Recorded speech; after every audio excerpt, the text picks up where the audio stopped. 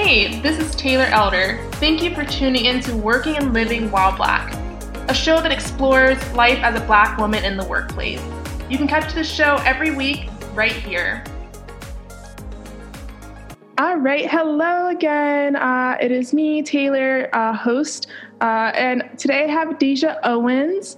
I met DaiJhah through a contact, and so it's really great getting to know people outside of my network. I think I love sharing the experience of people that I know, but I think that the conversations are more meaningful when you expand the conversation and you have more people at the table. So DaiJhah, would you like to share a little bit about yourself? What industry do you work in? Yes, totally. Thank you, Taylor, for having me. My name is DaiJhah Owens, and I currently work in the public sector. I am a program manager for the Child Support Enforcement Agency in Franklin County. I've been working here for a few months, and my prior background is in nonprofit work. That's really cool.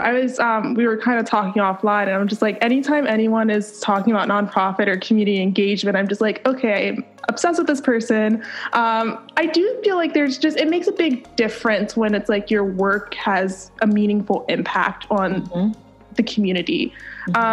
Is that something that you kind of wanted early on, or was it something that you kind of found yourself in? It was very early on. I remember freshman year, I was actually a nursing major, pre-nursing, and I just kept failing chemistry. I could not pass chemistry to save my life. So I literally went into my advisor's office and I was like, man, Eric, I just want to help people, and this is not working how I need it to work. I have taken this class twice. I keep failing it. I just want to help people and make people's lives better, give people a voice who necessarily wouldn't have a voice. And he was like, okay, well, let's try out this major. So I had never heard of human development and family studies before. HDFS is how they call it. And he's like, let's try out HDFS, see how it goes. Took the first class, got enrolled. It was a hit. It was like, I was meant to do it. My GPA was like a 2.0 to literally Dean's List. It was just meant to be. So yeah. That's really cool. I had such a struggle. I was in biology before I changed my major to public affairs, and similar. However, I got out right before chemistry. I had credits for biology, and I was like, okay, great. I think I failed physics, and I was like, next is chemistry, and I was like, nope, we're going to change now. I'm not doing this. So I feel like it's great to know that there are people who are blessed to be doctors and nurses and are, given that gift and work hard to get it. And then there's other people, I think like us, who are this science is not for me, but I'm going to move over here. Exactly. I completely agree. It's like we were kind of conditioned to think the only way we could really help folks was through the medical field. And it's my eyes were open once I got to college and realized there's so many different ways to help people and meet them where they're at that does not involve failing chemistry. I'm like, I don't need this. I don't need to remember this. I don't need to keep moving with this in my life. I'm going to leave you here in college, and I'm going to move on with what I'm supposed to be doing. Exactly. Exactly. I noticed in the nonprofit sector that it's really dominated by, women in certain roles, and that goes all the way up to leadership. Is that similar in HDFS? Yes, completely. Okay. I had, certain classes with guys, and it was always, good, but the majority, it was kind of like the exact mirror of my nursing program, pre-nursing program, where everyone was, a woman, and that was HDFS. I feel like there is something where I feel a little bit more comfortable. I don't really notice it as much because I feel that I've always been in a more female dominant industries or, either nonprofit sector. Right now I'm in kind of local government, and I think it's kind of similar. But I'm always interested, in the business world, would I notice it more? I feel like probably so, and this is just an assumption because I've literally never worked in the private sector a day in my life, except for KFC when I was 16. That doesn't really count, though. It does not count at all. But I feel like you would definitely notice it more because it would be fewer women. That's just, I think that's a pretty clear assumption you could make. And what about the public sector then? So I've not been in the public sector. So do you think that it's more diverse, or do you think it's kind of similar to nonprofit? It's definitely more diverse because there's so many different positions within the public sector. Like we have IT departments, we have budgeting departments, we have fiscal departments, it's not just, everyone's doing case management, right? Like that's a pretty common nonprofit position is case management. Everyone's doing that. No, like there's so many different kind of positions within a government organization that it is very diverse when it comes to gender. Very diverse. That's really cool.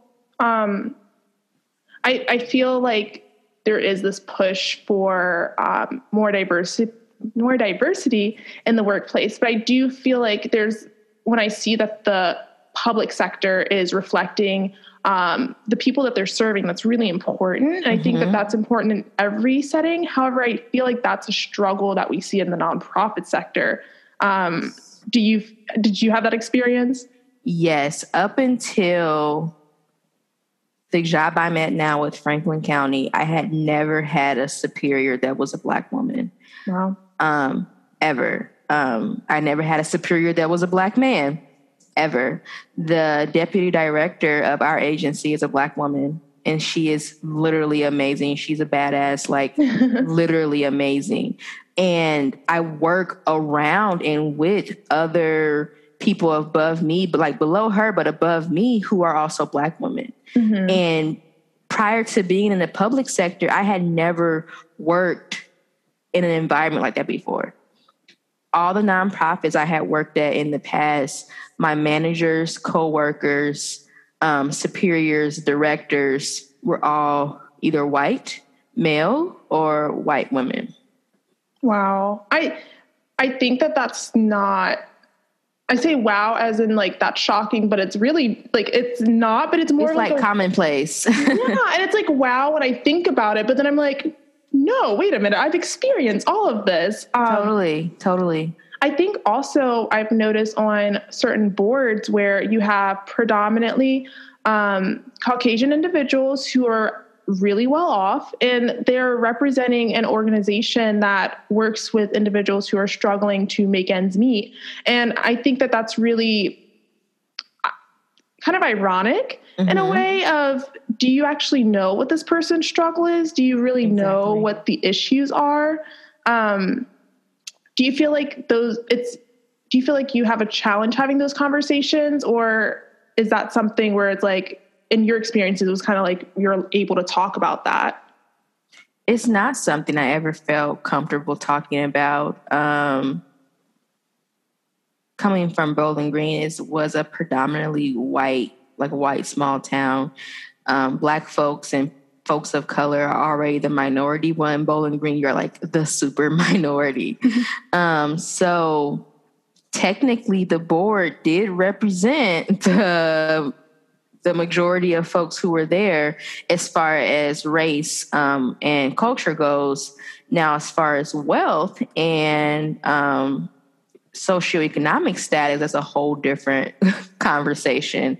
But also, you have to think about it is that who usually has the time and resources and bandwidth to sit on these boards? It's usually well-off, rich white folks, because people who are either Black or lower income people, they don't have the time to go to a board meeting. They have to make sure they can work their 3 jobs to feed their children. They have to make sure they have food on the table because they didn't yesterday.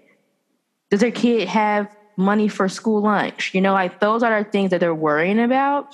So they don't have the bandwidth to even think, oh, I should go sit on this board. That's not a conversation normal folks have.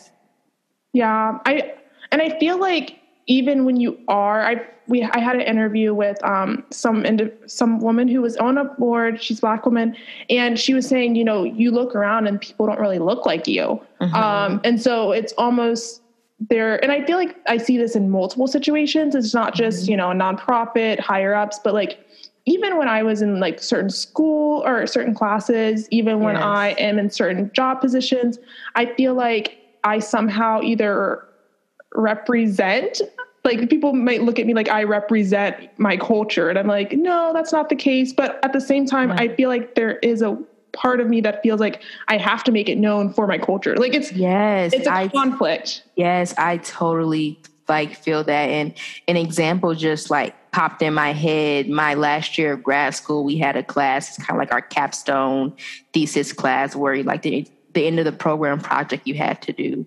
But we had, you know, different lectures to go along with that. And I was one of 3 Black people of color in my entire cohort of like 20 plus, about 15 to 20 folks. And this one particular class we were sitting in, I was the only Black person in class that day. And we were talking about issues surrounding race. And I felt like I had to speak up simply because I was the only one of a different race in the room. Not necessarily because I wanted to, but literally it felt like all eyes were on me. Like, okay, what the Black girls got to say, you know, like that's literally how I felt. So, and I am very blunt and I have a mouth. So I was going to say something anyway, but it like, you feel obligated to be like, you know, the mouthpiece for Black people, more specifically Black women. Yeah, I definitely feel that way. I feel also that sometimes I'm put in a position where I have to acknowledge my Blackness. Like, I don't really go into the office. I mean, I haven't had this in my work experiences, but in life, you know, like I don't really go somewhere and I go, oh, I'm Black and I'm going to go to the grocery store. Oh, I'm Black and I'm going into this meeting. Like that usually doesn't happen. However, there's situations where it's like someone just acknowledges or someone brings it up or something happens. And I'm like, oh, I have to acknowledge that this impacts me somehow. Yes. And it's so draining. The energy that Black women expel every day that no one would ever even think about. Like no one would just sit. If you weren't a Black woman, you wouldn't just sit and think about that. Yeah. I remember there was one time in high school and I went to a predominantly white school, well off. It's a blessing that I got a great education, but I hated my experience there. Yes. But we were talking about Black history, of course, in February. And there was a point where we got to just slavery and then lynching. And I felt like there was no one else in the room that was Black. And I just kind of felt that like someone was kind of like turning around and looking for my response in a way. And it was like those moments, it was like micro, you know, it really does force you to feel like you have to acknowledge race. Yes, totally. Like in college, I went to a predominantly white church. And I remember we were having dinner one time before one of our Bible study groups. And we were just all talking. And I don't really know how the topic of slavery came up. But one of the girls like literally like giggled and looked at me being the only Black girl at the table. And she's like, so DaiJhah, how do you feel about slavery? What do you think? And I was like, it's bad. Like, I didn't know. Not good. Like, what? I'm eating my chicken tenders, minding my Black business. And she's like, so what do you think about slavery, DaiJhah? I'm like, girl, it's bad. Like, what? 0 out of 10. Like 0 out of 10. Like, should I rank it? Like, I don't know.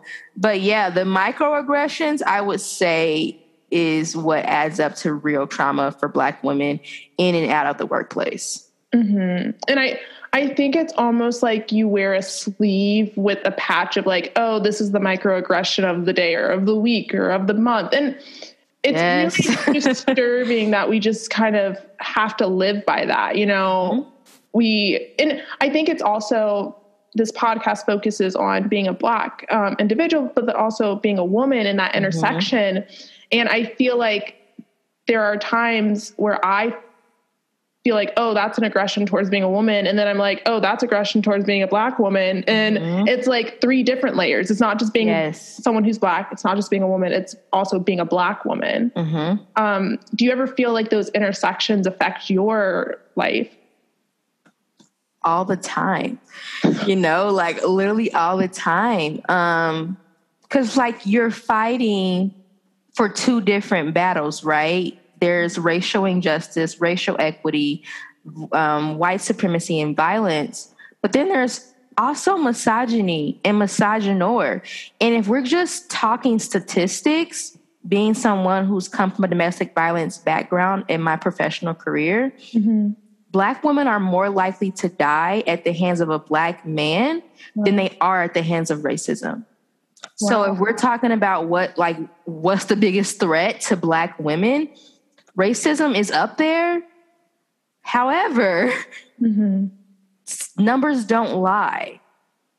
That is one of the top 5 killers of Black women, next to heart disease.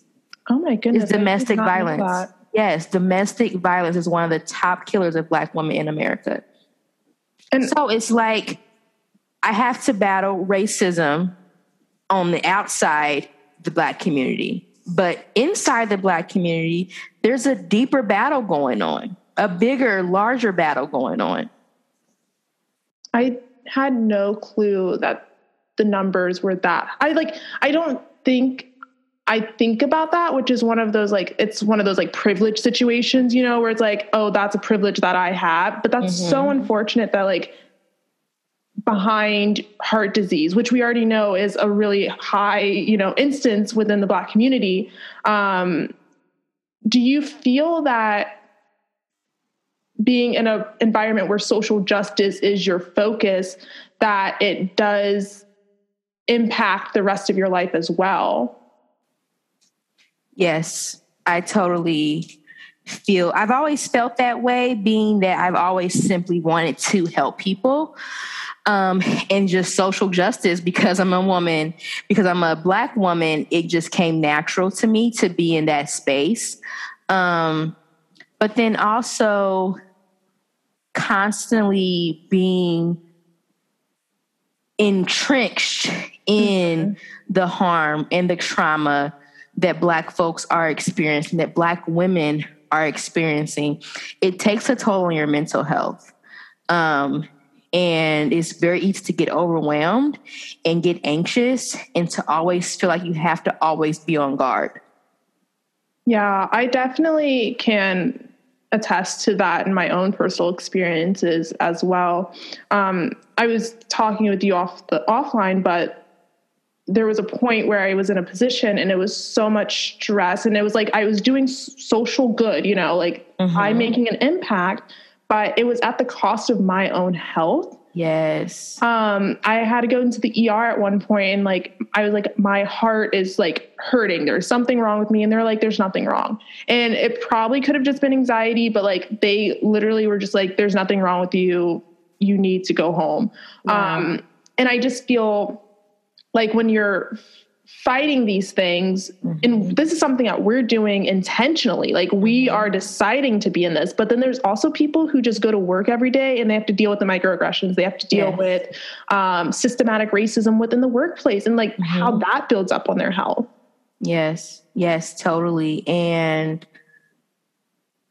it takes a toll deeper than I think anybody probably would realize. So for example, when you, as a Black woman, and you see or hear something in the workplace that is not right, that we could be treating clients better than this. We shouldn't be talking to clients this way because they're low income, we shouldn't be looking down on clients because of, X, Y, or Z. You have to weigh in your head, do I say something and speak up and risk retaliation? Because there will be, no matter what your company policies are, whether it's more microaggressions, whether it's passive aggressiveness, there will be some kind of repercussion, whether it's just your own anxiety in your head talking to yourself saying, when will they, do anything to me? just like walking into work anxious, you have to weigh, do I want to deal with that, or should I just keep silent and let it go?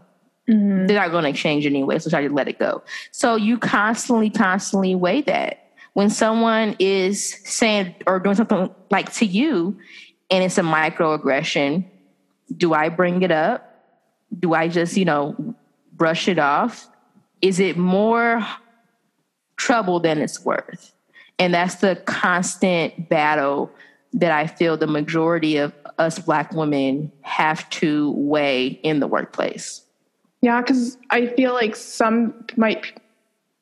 the passion that you have, or, you just bringing something up, they might think that you're difficult or you're an angry Black woman or something along those lines, where there are certain situations where I think you can be professionally and rightfully angry or upset about something and still be communicating it in a good range. Mm-hmm. And yet someone's still going to take it as, oh, you're being difficult. Oh, it's because you're an angry Black woman. You're being irrational. You're trying to make trouble. You're being divisive. That's like the biggest one, is that you're being divisive. You're trying to cause, divides within the workplace, and you're lowering morale, and the list just goes on and on. And it makes you it's just like, what's the point? Mm-hmm. I might as well just sit here, do my task, and go home. Yeah, I think there is that divisive piece you brought up. I think that that's something where you don't want to seem divisive, because when you look into the future, you have, I could be coming up for a promotion. I could be doing, someone might think that this is like a great opportunity for me. I'm doing well in my job. But if I go and bring this one piece up, even if that's because you're Black, because I've heard that from male perspective as well, or because you're a woman, I think that both sides, you're like, I'm at a disadvantage. Yes. No matter what you choose. And it's like, you also have to weigh and consider, will someone have my back in this? Mm-hmm. Where, people talk in the lunchroom, in the break room, people have conversations. And if there's a collective group of people that see the same issue going on, if you speak up, will they have your back? They may seem nice. They may be an ally, but they're going to also consider their survival. Yeah. So 9 times out of 10, you're going to be left out in the cold by yourself battling this issue when everyone had the problem, but you're the only one who had the courage to speak up, and you also happen to be the Black woman. It's like, this is not making a great picture for me. Exactly. I was reading this book, and I unfortunately was not able to complete it, but my group was talking about it at work, and we were talking about, it's called A Racial Healing Handbook. I don't know if you've ever heard of it. I have not. It's an interesting read. There was one part where they talk about not thinking of yourself as an ally, but an accomplice. And that conversation was really, I think it was like a controversial one. It was a good conversation, but it was, ally, I think it has a better connotation, but accomplice, it almost feels dirty in a way. Yeah. But I think that I question, like, do we need accomplices in social justice? Because that means that you're in the fight too. You're in this conversation just as equally as I am. Exactly. And if we're just speaking plainly about dismantling white supremacy, they cannot be accomplice. They need to be the criminal. They need to be the people doing the work. Black folks have been doing this work since we have stepped foot on this freaking continent. Mm-hmm. And we are still in the same fight 400 plus years later. So clearly there needs to be a change of who the leader in this movement is. Yeah. There has to be. You cannot just settle for being an accomplice, because accomplices usually get less time in prison. They can be flipped. They can, if you testify against your partner, we'll give you less time. We'll give you a plea deal. So you have a chance at getting off. No, we cannot let y'all off the hook. Y'all have to be the people. And we can be y'all's accomplice. Like, let's just switch places. Like, we need a break. You're like, I'll be on the sideline real quick. Let you kind of deal with like that. Like some Batman and Robin type stuff. No, Black folks need to be Robin and y'all can be Batman and y'all go. And because they're y'all people. They're y'all people. Get y'all people. I think that's an interesting perspective because I always feel like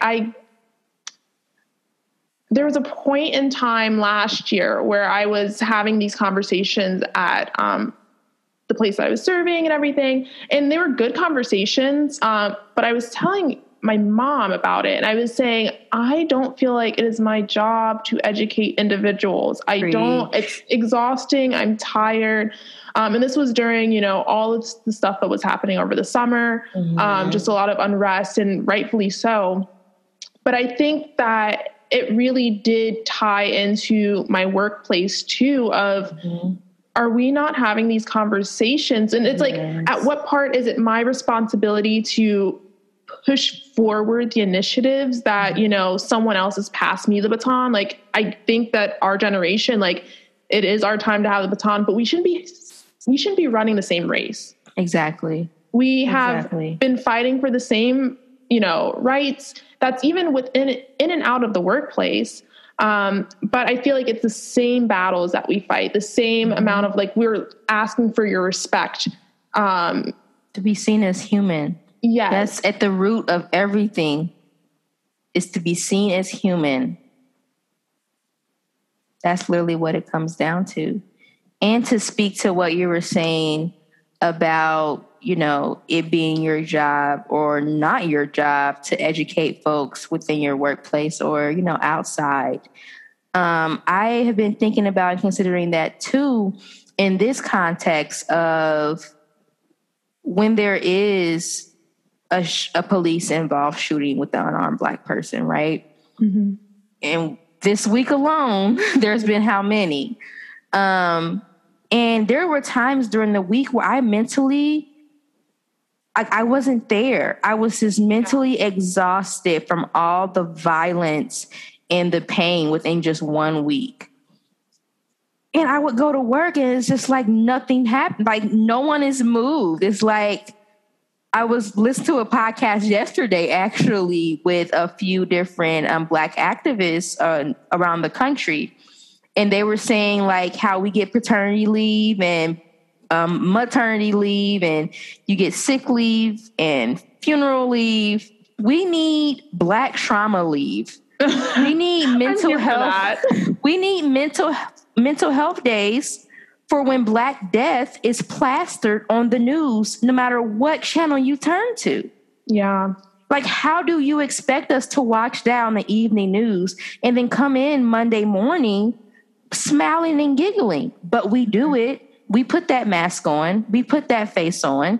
Everything's fine and okay. And yeah, that's awesome. No, we are exhausted in every corner of life. And it's even more exhausting having to hide that we're exhausted. Yeah. I think there is a lot of energy in my personal life. I don't know, I can't speak on behalf of everyone, but I do feel like I put a lot of energy in just trying to move forward, just trying to push on. And it is kind of consuming me at this point. My whole practicum is on social justice. And then my master's program, it's focused on social justice, which is great. And I am here for it. That's why I chose it. Right. My job is focused on social justice and kind of community engagement. That's great. And I love it so much. Mm-hmm.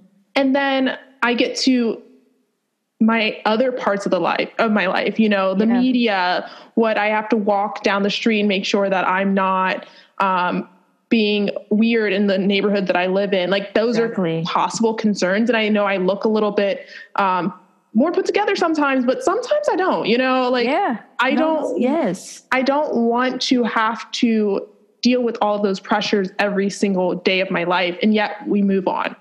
Yeah, we wear that mask. Mm-hmm. We do. And we do it so graciously. Black women are the most beautiful creatures on this earth. And I'm not just talking about outside beauty. I'm talking about the strength and the courage we have to persist in the face of literal death.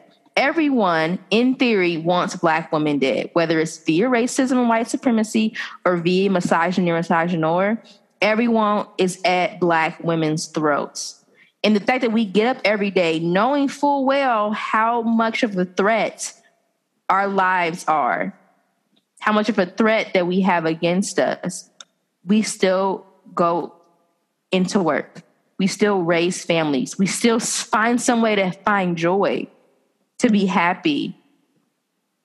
That in itself is beautiful. And no one else on this planet compares to that. I'm sorry, I'm biased, maybe, but like nothing compares to that. Show me someone else, another group of people who has to deal with everything Black women do and do it with a smile and with grace. I don't know another group.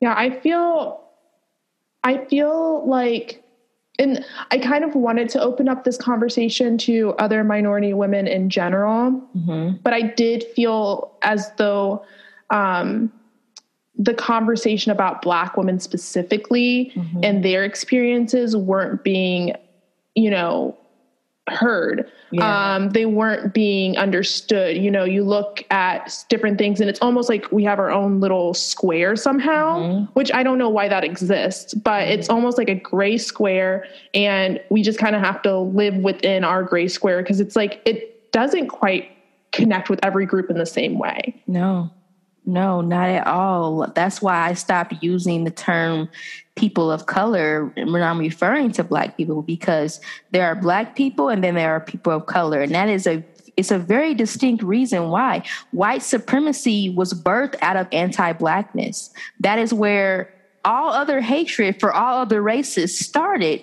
It began with anti-Blackness. There's not a community in this world you can go to that does not have some type of anti-Blackness racism in it, including the Black community. Being Black, you can be anti-Black in certain ways. You can perpetuate white supremacy also. You can't do that with other groups of people. Black people are the only group that everyone collectively, including Black folks, have a problem with. And that is because from the very beginning of colonization, it started out as being anti-Black. And then it spread to Asian countries. Then it spread to Caribbean countries. But it started with Black African countries. And we can't get away from that. We can't lump everyone together because there is a hierarchy, whether we want to admit it or not. No one's proud of it, but there is a racial hierarchy in who gets the brunt of the pain and the trauma. And just adding on being a woman, man, we are at the bottom of the totem pole. Yeah, I think about that specifically within the U.S., just because I don't know too much about other cultures, but I do think about that in the U.S. With, like, if you think about like voting rights or there's a lot of rights that we can think about now that I think about it. But like voting rights or like civil rights or whatever. So voting rights, you had individuals with land, usually white males, like that's the person who has the ability to vote, to own land, whatever it is. And then it was, okay, women now have rights to vote. However, that did not mean necessarily Black women. That did not mean Black men. So then when we talk about the right to vote for Black individuals, then it goes to, yes, we understand that it's Black men and women, but we really understand that it was Black men. And then it trickles down to Black women. Exactly. And so it is a line. Yeah. Forget. Oh, I'm sorry. I was just going to say, it's this activist, her name is Erica Hart, and she always says to be Black is to be a man, and to be woman is to be white. There's no Black woman involved in that. Yeah, in that equation. I definitely can see that 100%. Do you think that we pay for the grace that we have for, being resilient individuals? Do you think that we pay for it in our health? Because I do. I definitely do. I eat like nobody's business. And it's just a comfort thing. I feel like Black women, we have to find comfort in something. And sadly, the things we usually find comfort in, be it food or, recreational drugs, alcohol, whatever we find comfort in, sometimes end up harming us physically. Black women, heart disease is the number one killer of Black women. And I just learned that a few months ago.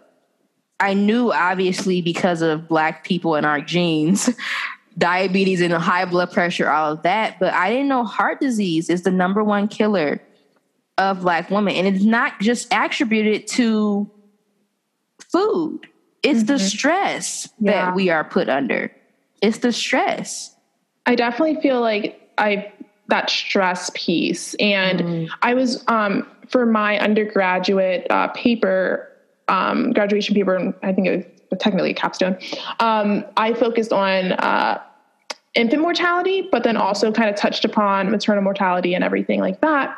And there was this piece where we wonder why Black infants die, I think it was like 2 to 3 times more than, white infants, but then also the mothers and how they die at a higher rate than others. Yes. And I understood that a large portion of that was stress, but not even specifically to them, but it was like the systematic things that they have to deal with on a regular basis and how that does impact their pregnancy in a totally different way than it does someone else. Yes, completely. Black women, it may have rose over the last year, sadly, but from the statistics from 2019, Black women are 5 times more likely to die during childbirth than any other race of women. 5 times more likely. Every year, this is from 2019, every year, 750 women die from childbirth complications. Take that 5 times number and just imagine how many of that 750 are Black women. Most of them are Black women. That is crazy. That is, and I think about these things. I think, okay, I'm 25. I'm probably headed towards that way one day, Right. And it's weird to think about that when I'm not even married. I'm not pregnant. It's like, why am I stressing over those things? And that still already impacts me right now. Yes. Like me and my best friend, we talk about it often. And, my best friend, she's in graduate school. I'm in a relationship, but not, we're not married right now. I want kids soon, but we talk about should we have a birth in the hospital? Black women die in hospitals. Yeah. Should we have a home birth? Should we have a midwife? Should we have a doula? Neither one of us are anywhere near pregnant. We're not pregnant right now, but we have to think ahead. And then even further after the birth, do I want to bring a Black son or daughter into this country? Do I want that for another human being? Even though I want children more than anything in the world, but I know what their experience would be. I know no matter how much I love and protect and teach them what it is to be a Black person in America, more specifically a Black daughter in America, do I want that for another human? Or should I have a child for selfish reasons because I want to be a mom? I don't know. You're kind of making me I'm trying to hold back tears on this side because I've definitely had those conversations and thoughts before of if I'm having, these conversations, if I'm seeing all of this and people are just trying to live their lives. And unfortunately they are taken from that because of hatred, because of, bigotry, whatever that be. Do I give a piece of myself to the world to say, oh, now you can have one of my offspring too? There's something wrong to have to think about that. Don't get me in tears, but it's really just so heavy. It's so very heavy, but we also can't not think about it. Yeah. We can't escape it. So it's what do you do? What do you do?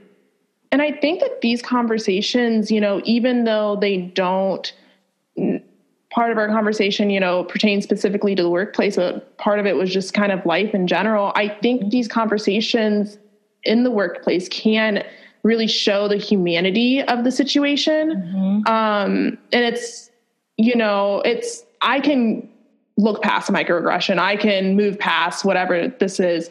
However, there's those real situations that do impact me outside of work. And now I have to go back into work and I have to now wear this mask and I can't present that to anyone. And it's like, exactly, there's a way to be professional, but like, there's this expectation that I just have to show one part of me. Exactly.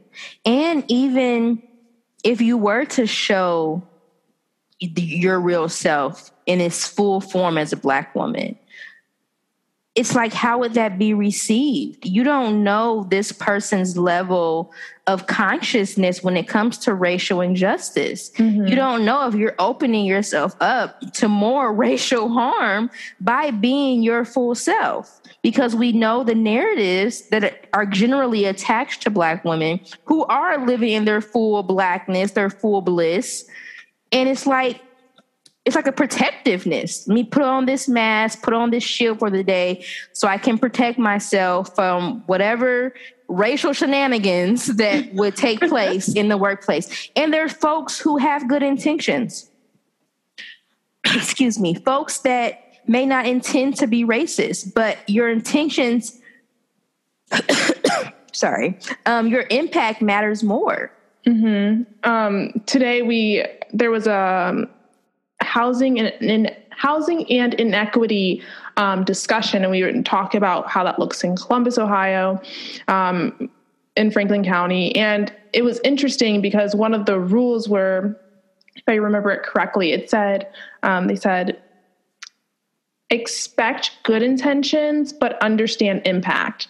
Yes. And I thought I wrote it down and I found a red pen and made sure that it would stick out. And I definitely feel like that's something that I want to remember in the future. I think that other people should as well. I hope that you have good intentions, and you saying that might not have been what you meant to say, right, but the impact on me personally, that's valid too. Like, yes, your feelings are valid, but my feelings are just as equally as valid. And I think that sometimes people just want to say my feelings are valid and yours aren't. Yeah. And it's about the comfortableness of it too, right? Because it's like, well, these are my intentions and that's all that matters. And if I think about how it hurt you, that makes me feel uncomfortable. I can't mentally go there because that's just too overwhelming for me. So sorry if I harmed you, but also I'm going to protect myself. And that's really what this fight boils down to, is the people care more about the comfort that their white privilege affords them, whether they want to admit it or not, than they care for other humans. Yeah. And that's what it boils down to.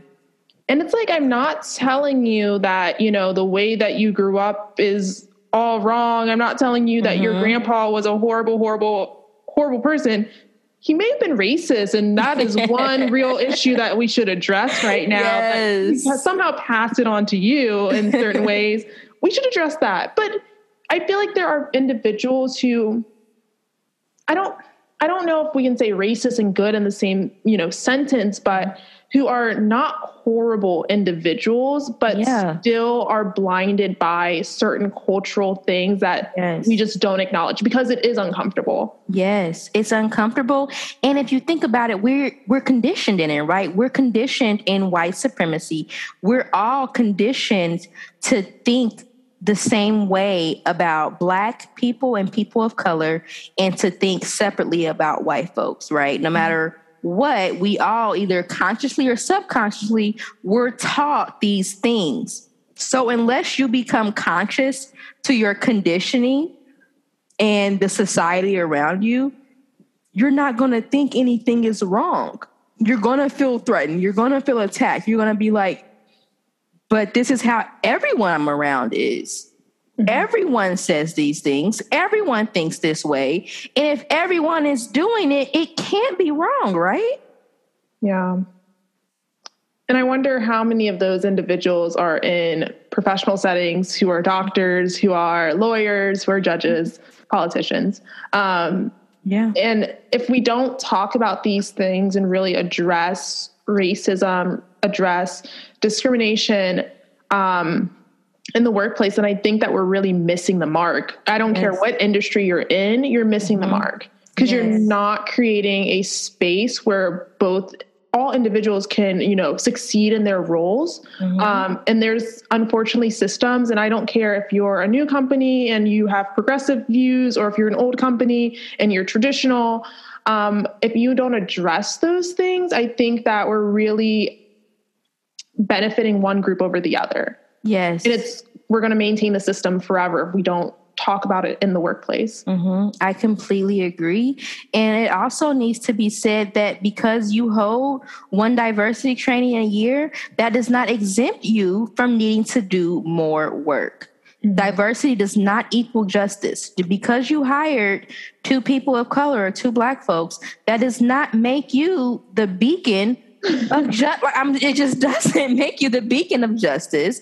Doesn't make you the beacon of liberation. No, you're just subconsciously meeting your quota, whether you intended to or not.